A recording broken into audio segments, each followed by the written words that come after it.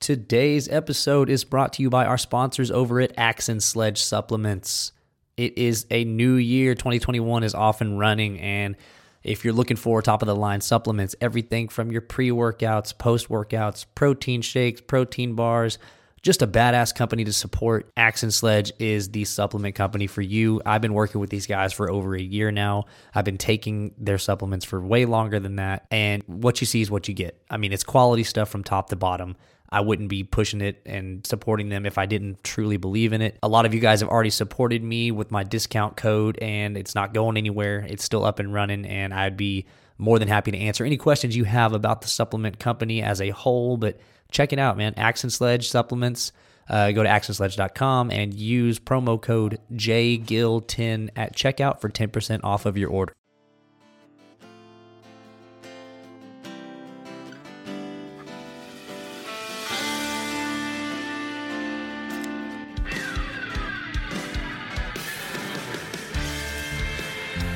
Thank you all for stopping by. My name is Justin Gilly, and you're listening to the Rated JG Podcast.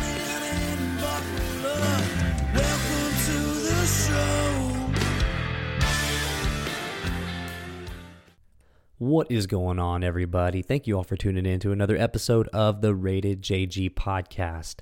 I'm very sorry for the delay in pumping out episodes, but I think I'm officially the worst podcaster of all time because I don't know what's going on, man. Lately, I've just not wanted to do these at all, but today I got the bug to do it. There's a lot to talk about, so I thought, why not sit down and put the mic on and let's see where it takes us. This has no structure. We're just going to talk about everything. But I do want to give a quick shout out before we get started to the YFB network. Those dudes are always encouraging, dudes and gals, but yeah, they're always encouraging and, telling you they're always like a listening ear when you need advice and a little bit of a push whenever you don't have the motivation. So shout out to those people.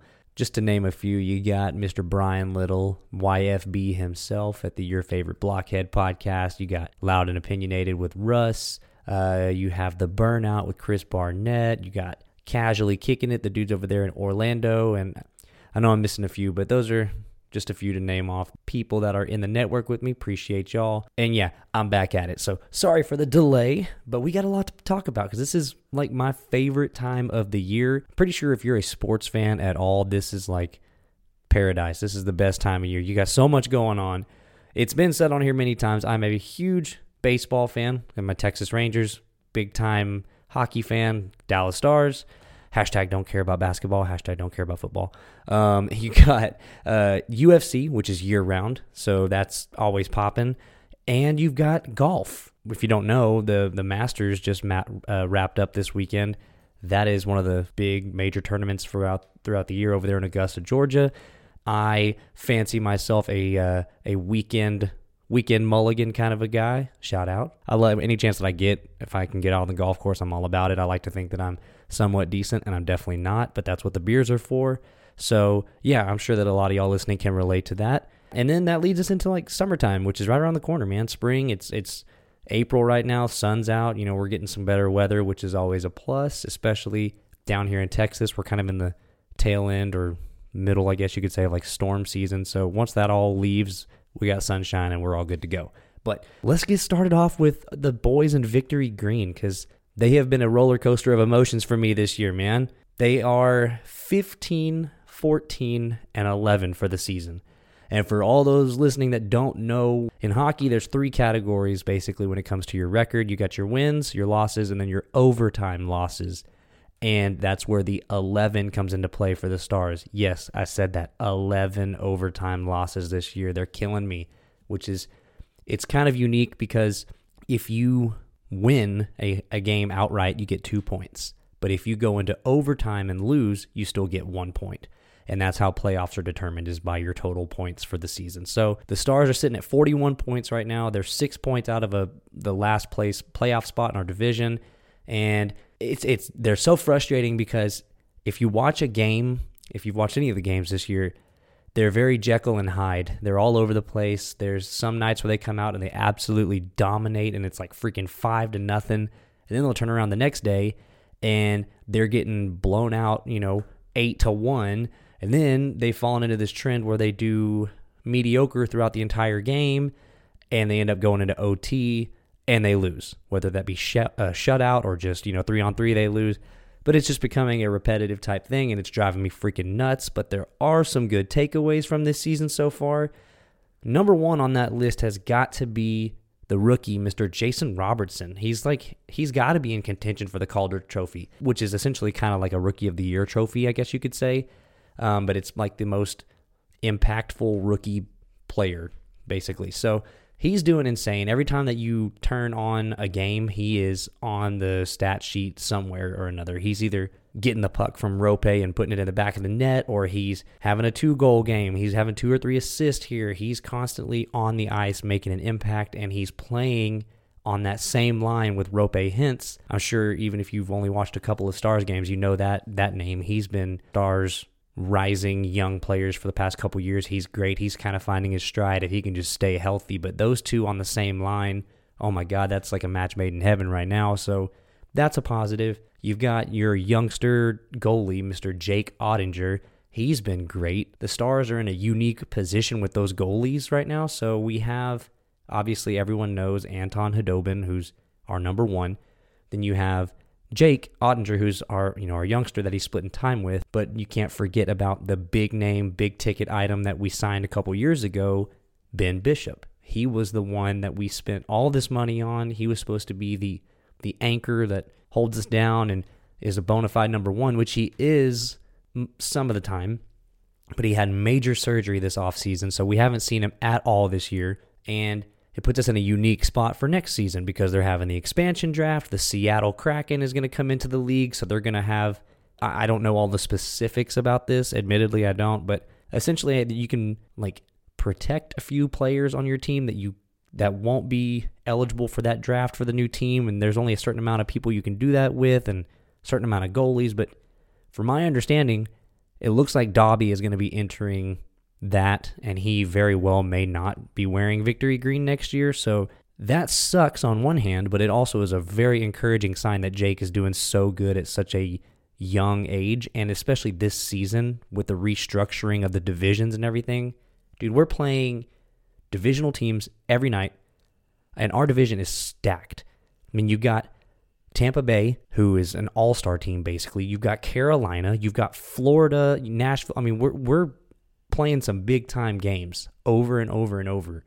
And he's getting a lot of experience, and he's getting better every night, it seems. So that's a little bright spot there, but definitely don't want to see Dobby leave. He's a household name. He's basically impossible to not like this dude, so hopefully we can find a way to keep him around, but we're rolling 3 deep in the goalie category as of right now, so we'll see. But stranger things have happened in the league, we still are in this. I don't think that this team is going to win the Stanley Cup, but hey, I mean, if we can make a playoff run, I'm all for it. Last season or the season before, we had I'm pretty sure it was a franchise record for the most terrible start we've ever had. It was 1-11, to start out the season. We were just getting smoked every night. So hopefully we can find our way back to, how last season ended. We ended up getting second place. We lost in the Stanley Cup Finals. So hopefully we can get ourselves back to that kind of form. But needless to say, I'm still watching it every night. They're a very interesting team, and they keep you hooked to the TV, that's for sure. So shout out the boys at Victory Green. And my other boys, the Texas Rangers. It's baseball season here in Texas, and I'm all about it. And this is a dumpster fire of a team, and it's okay. I'm just glad that we finally embraced the rebuilding structure that is the Rangers for right now. And what I mean by that is I think the front office finally realized that when we went for it all back in 2010, 2011, all that, we put all of our chips on the table. We drained out the farm system. We went after Cliff Lee and signed a couple people to make that that World Series run. And hey, we went there 2 years in a row. Didn't come back with the trophy, but we had a great couple years in Texas. But those big time transactions that we made during that time, we're feeling the effects of them now. And we have been for the last couple seasons. It's been no surprise to see us doing so poorly, but we've finally got rid of, the biggest one was Rougned Odor. And I know that he is a polarizing figure in the community. You either love him or you hate him. I feel like he's kind of one of those dudes where if he's on your team, you love him. If he's not, you hate him. I'm indifferent. I appreciate what he did for us. He threw the right hook like that was heard around the world. RIP to Bautista's jaw. I think everybody in Texas will always have a soft spot for Rugi. He'll probably never have to pay for another beer in this state as long as he lives because he had the force of every Ranger fan ever behind that punch. So he's got a soft spot in our hearts, but man, he's been fucking terrible. I mean, horrible. Absolutely horrendous the last couple years. So off the top of my head, if you had to look from a very generic standpoint, second base, which is the position that Rugi plays, second base is not a power-hitting, low-average position. Usually your second basemen are smaller dudes. They're a lot of contact hitters. They usually are either at the top of the lineup, like 1 or 2, or they're 7, 8, or 9. Well, Rugi has power. I mean, that's been seen. It's well known. I mean, the dude has 450, 460 pop from the left-hand side. Well, that's fine and dandy. But if you can hit a ball 450 or 460 every 300 at-bats, you're not helping anyone. Choke up, stop doing your leg kick to the moon, and put the ball in play. And he, for whatever reason, somewhere along the line in his career, he just developed this, I'm a power hitter, which I guess, pretty sure everybody in the major leagues can be a power hitter if that's all you go up there and set yourself out to do is try and hit the ball 500 feet. But whenever you're hitting a $120, get out of here with that, man. We don't need that from that position. We don't need that from your type of player. And he just, I don't know, man. He's been just not contributing, and he's actually been detrimental to the team for a long time from a production standpoint. He's a subpar second baseman as far as a fielding perspective is concerned. They tried to move him to third base in the offseason, and he didn't produce there either. So we finally embraced that. We let Elvis Andrus, who was, his counterpart right there at shortstop up the middle for a while. He's in Oakland now. So we have a whole new structure in the infield with Isaiah Kiner-Falefa holding it down at shortstop. He's a Gold Glover. Dude is, as fluid as it gets on the diamond. He puts on a clinic anytime there's a ball hit to him. He's just having a guy like that at shortstop really sets the tone for your infield. And across from him, you've got young Nick Solak, who is essentially taking Rugi's spot. He won that second baseman spot in spring training. I like what I'm seeing from him so far. I liked what I saw from him at the end of last season. He's got a little bit of pop, but not enough to get him in trouble. He's hitting 4-hole. I like the way that he plays ball. Him and Isaiah look good up the middle. And then not only that, Dane Dunning, he couldn't look any more promising. His last outing was great. He has all the potential to be an ace of this rotation. We've got Kyle Gibson with the word ace next to his name right now. I have a hard time even saying that because I don't think Kyle Gibson's an ace on any roster, but whatever. So, we've got a couple of youngsters, and I think that pitching obviously is going to be our glaring downfall. That's, when you look at our roster, that is surely our biggest shortcoming is our pitching staff, but we do have a lot of young people in place all across the diamond, all across the roster that are going to get the playing time that they need. Nobody expects this team to do anything. Nobody expects this team to do what they've done the last couple years. If we end the season 500, I will be ecstatic. I think that this team's going to lose probably 100 games. We're going to be terrible. But I will take that because we're going to have to take our lickings for the next couple seasons and build the foundation to be good down the line, which they're finally doing. If you were to turn on the game right now and you haven't been keeping up with the Rangers, I bet 90% of the population couldn't name you 5 dudes in the starting lineup. It's a bunch of young guys. But we've got guys like Nate Lowe. Nate Lowe came out the first week of the season on fire. Dude's I think he's a 6'2", 6'3" left-handed hitter, but he's got the most smooth, soft power swing that I've seen in a while. He's when you think of how Gallo and Prince Fielder swing, just uncorking a screw, he's the opposite of it. He's very fluid. He's got power to all fields. He smoked an opposite field home run that I'm pretty sure still didn't land. First week of the season, he led the major league in RBIs for that first week. I think he's upwards of 14 or 15 right now. So that's a great thing to look forward to, having a big left-handed power presence in the middle of the lineup, somebody that can get on base, power to all fields, protect Gallo, give him some better looks at the plate. Gallo's looking good. He's getting a bunch of walks. His pitch selection's a lot better. He's choked up on the bat a little bit. His two-strike approach is different than it was before. Like, okay, I can get behind this. I would rather turn on the TV every night knowing that we're not going to go to the World Series and we're not making a run for the playoffs, but just seeing the player development, I'm all about it. Like I said, Nate Lowe, Dane Dunning, Kiner Falefa is already an established player. Gallo's an established player, but there's other things to look forward to, like Willie Calhoun. He hasn't even played a game this season. He's got some pop if he can figure it out, so he's coming into the lineup soon.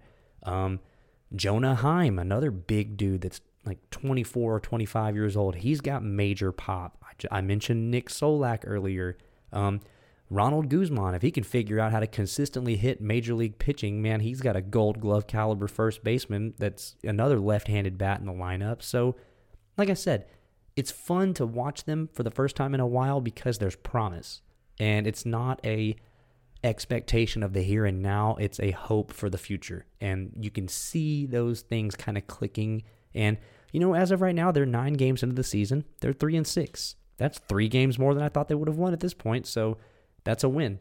And baseball is obviously a marathon, not a sprint. They got 162 games. So, we're not even making a dent in the season yet. So we'll see. I still need to get out to that stadium. It looks freaking awesome. From everybody that I've spoken to that's been there, they say it's amazing. So hopefully we'll get out there soon. But I'm liking what I'm seeing so far. Like I said, no expectations, so anything is a positive at this season. Hopefully they keep everybody healthy and we'll go from there. But so we got hockey, we got baseball, hashtag don't care about basketball, hashtag don't care about football. UFC, boy, I can't sing Dana White's praises enough. UFC is a year-round thing. Love it with all my heart. And man, the middleweight division has been popping lately. This will be 2 weeks in a row that there's been a middleweight, or actually 3 weeks in a row if you consider what, Holland losing a couple weeks ago or 4 weeks ago, whatever it was. Anyway, middleweight's great. They've been headlining the last couple of events. So last weekend, Marvin Vettori was supposed to fight one of my favorite fighters, Darren Till, which would have been an amazing fight. That was pretty much widely accepted as the winner of that fight was going to be next to fight for the belt against arguably one of, if not the best fighter in the UFC right now, Israel Adesanya, Stylebender. So I would love to see Darren Till fight Stylebender eventually, but Darren Till broke his collarbone. So Kevin Holland fills in on a week and a half or 2 weeks notice, and he gets beat again in the same fashion that he lost to Derek Brunson a couple weeks before.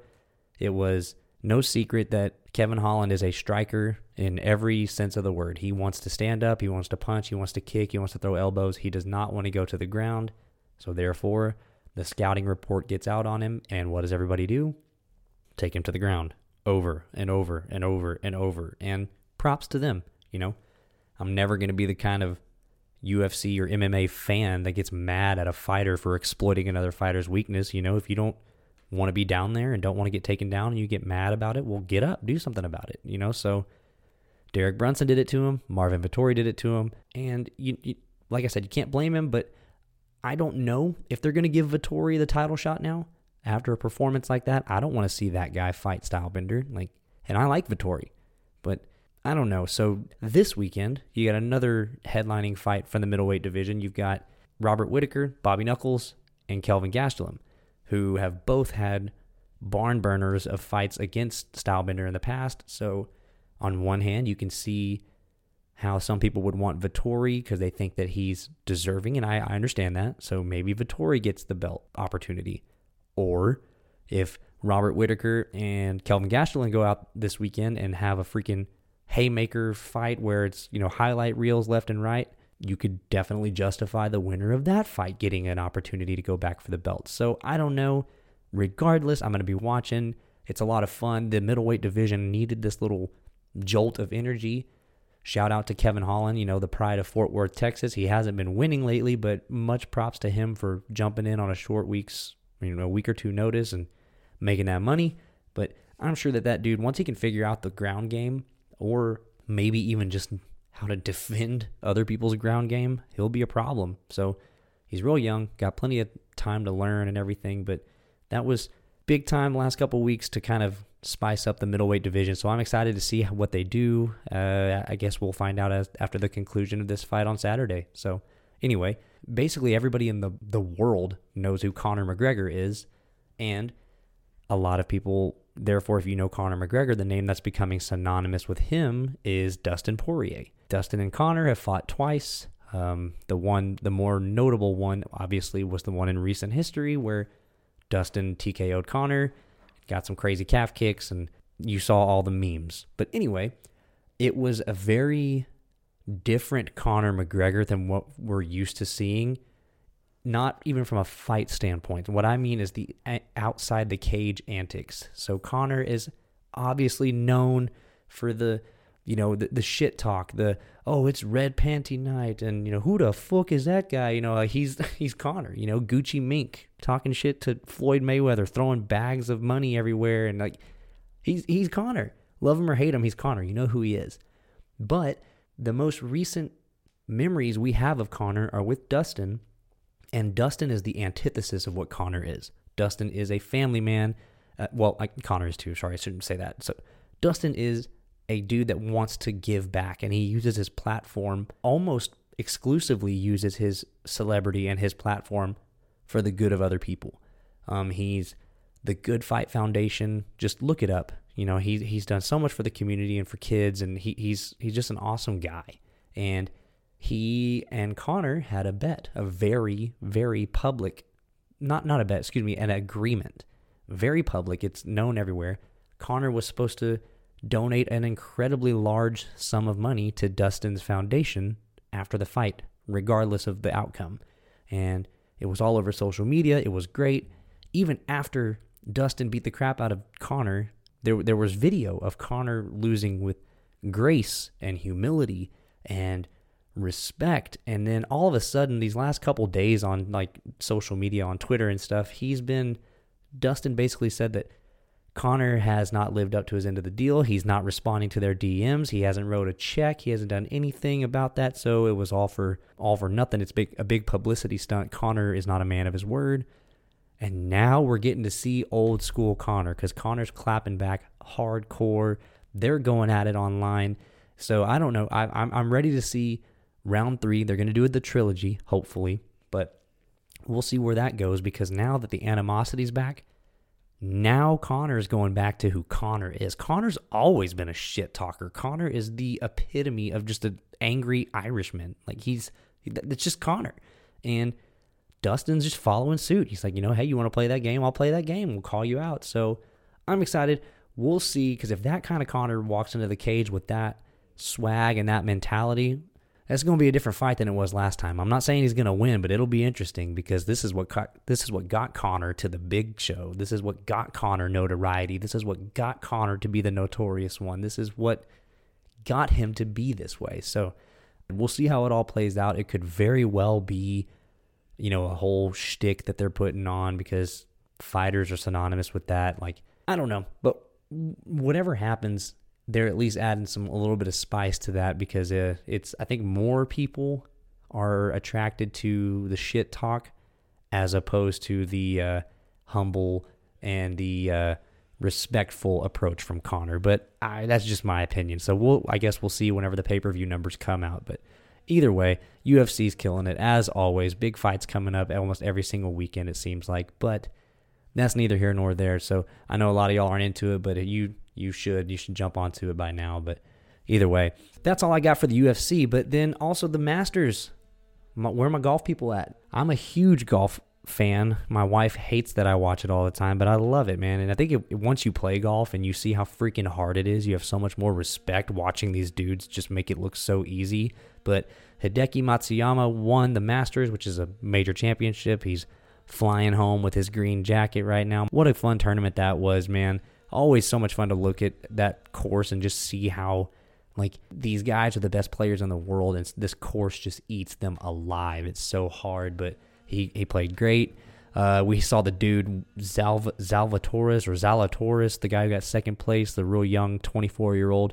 It was funny to see him interacting with Adam Sandler online, because everybody was giving him a hard time, saying that the Zalatoris kid looked like Happy Gilmore's caddy from the movie Happy Gilmore. So Adam Sandler like reached out to him on Twitter or something. That was funny. He took it all in stride, but he ended up putting on a great performance, and it was fun to watch. I love it. I can sit there and watch golf all day long, but that was awesome. Congratulations to Matsuyama. That's nice to see a couple new names in the mix, and that's one fun thing about golf is you hardly ever see the days of the Tiger Woods anymore. That's not just straight domination every event. So always got new up and comers, and I need to get back into watching it as much as I used to. But man, that was fun, and definitely gave me the itch to get back out there and maybe take 40 strokes off my game because I suck. But it doesn't stop me from playing. It's always fun. Anyway, that is something that, believe it or not, that leads me into a topic that I have wanted to avoid forever, but I have fallen victim to, is the freaking TikTok train. I was never like against it, but I just never really was outwardly wanting to have a TikTok. And finally, I mean, if you don't have one, people can still send you TikToks. And I get it from my friends all the time as text messages. And it's like a little link that you have to click on, and you go open it on the internet browser, and you have to go to this. I'm like, you know what? I'm just going to download the freaking app. And then next thing you know, I am scrolling through all these dudes with golf lessons and golf tips and golf swings, and I'm 2 hours into scrolling mindlessly through my phone, staring at these people that are giving me tips on golf, and I'm like, oh, I'm full on one of the people that I was making fun of. I am definitely in the TikTok rabbit hole, and it's cool. I mean, I'm a fan, but I don't understand the algorithm, because there's like all the stuff that I watch is like sports and like comedy and stuff. And then some random like 13-year-old kid will pop up on there doing these dances to these songs, and they're all synchronized. And there's like, it's like what the hell? What part of anything that I have been looking at would think, you know what? Let's throw this video in the mix. Like when those scroll across my feed while I'm sitting there scrolling, and I see one of those, I get angry, and I'm like, this is why I didn't want this freaking app in the first place. Like what is going on? And what else comes along with that is it makes me a hater. I'm like, how are these people getting millions of views, making all of this money for doing that? What is going on? What does our world come to, man? Like, and then that makes me feel even worse, because I'm over here like, oh man, back in my day when I had an Xanga and a MySpace and blah blah blah, I would have got beaten up at school for doing those things. And I'm like, God, I sound like a freaking boomer right now. Like, what am I, 100 years old hating on these kids? I don't know. Puts me down a rabbit hole that I don't really like to go down. But I got to say, man, I got bit by the TikTok bug. And I definitely use it less than any of my other social medias for a reason. Because I feel like it is a straight up addiction waiting to happen, and I ain't about that life. So if you're in the TikTok world, I feel you, do your thing, but it scares me. Golf lessons I can deal with, but other than that, I think I'm okay. But either way, that's about all that I had on the docket to go over today. So once again, I appreciate y'all tuning in to the worst podcaster of all time. #NoSchedule. I appreciate all y'all's support. Shout out YFB, the whole network. Love you guys. And remember, as long as y'all keep listening, I'll keep talking. We'll see you next time.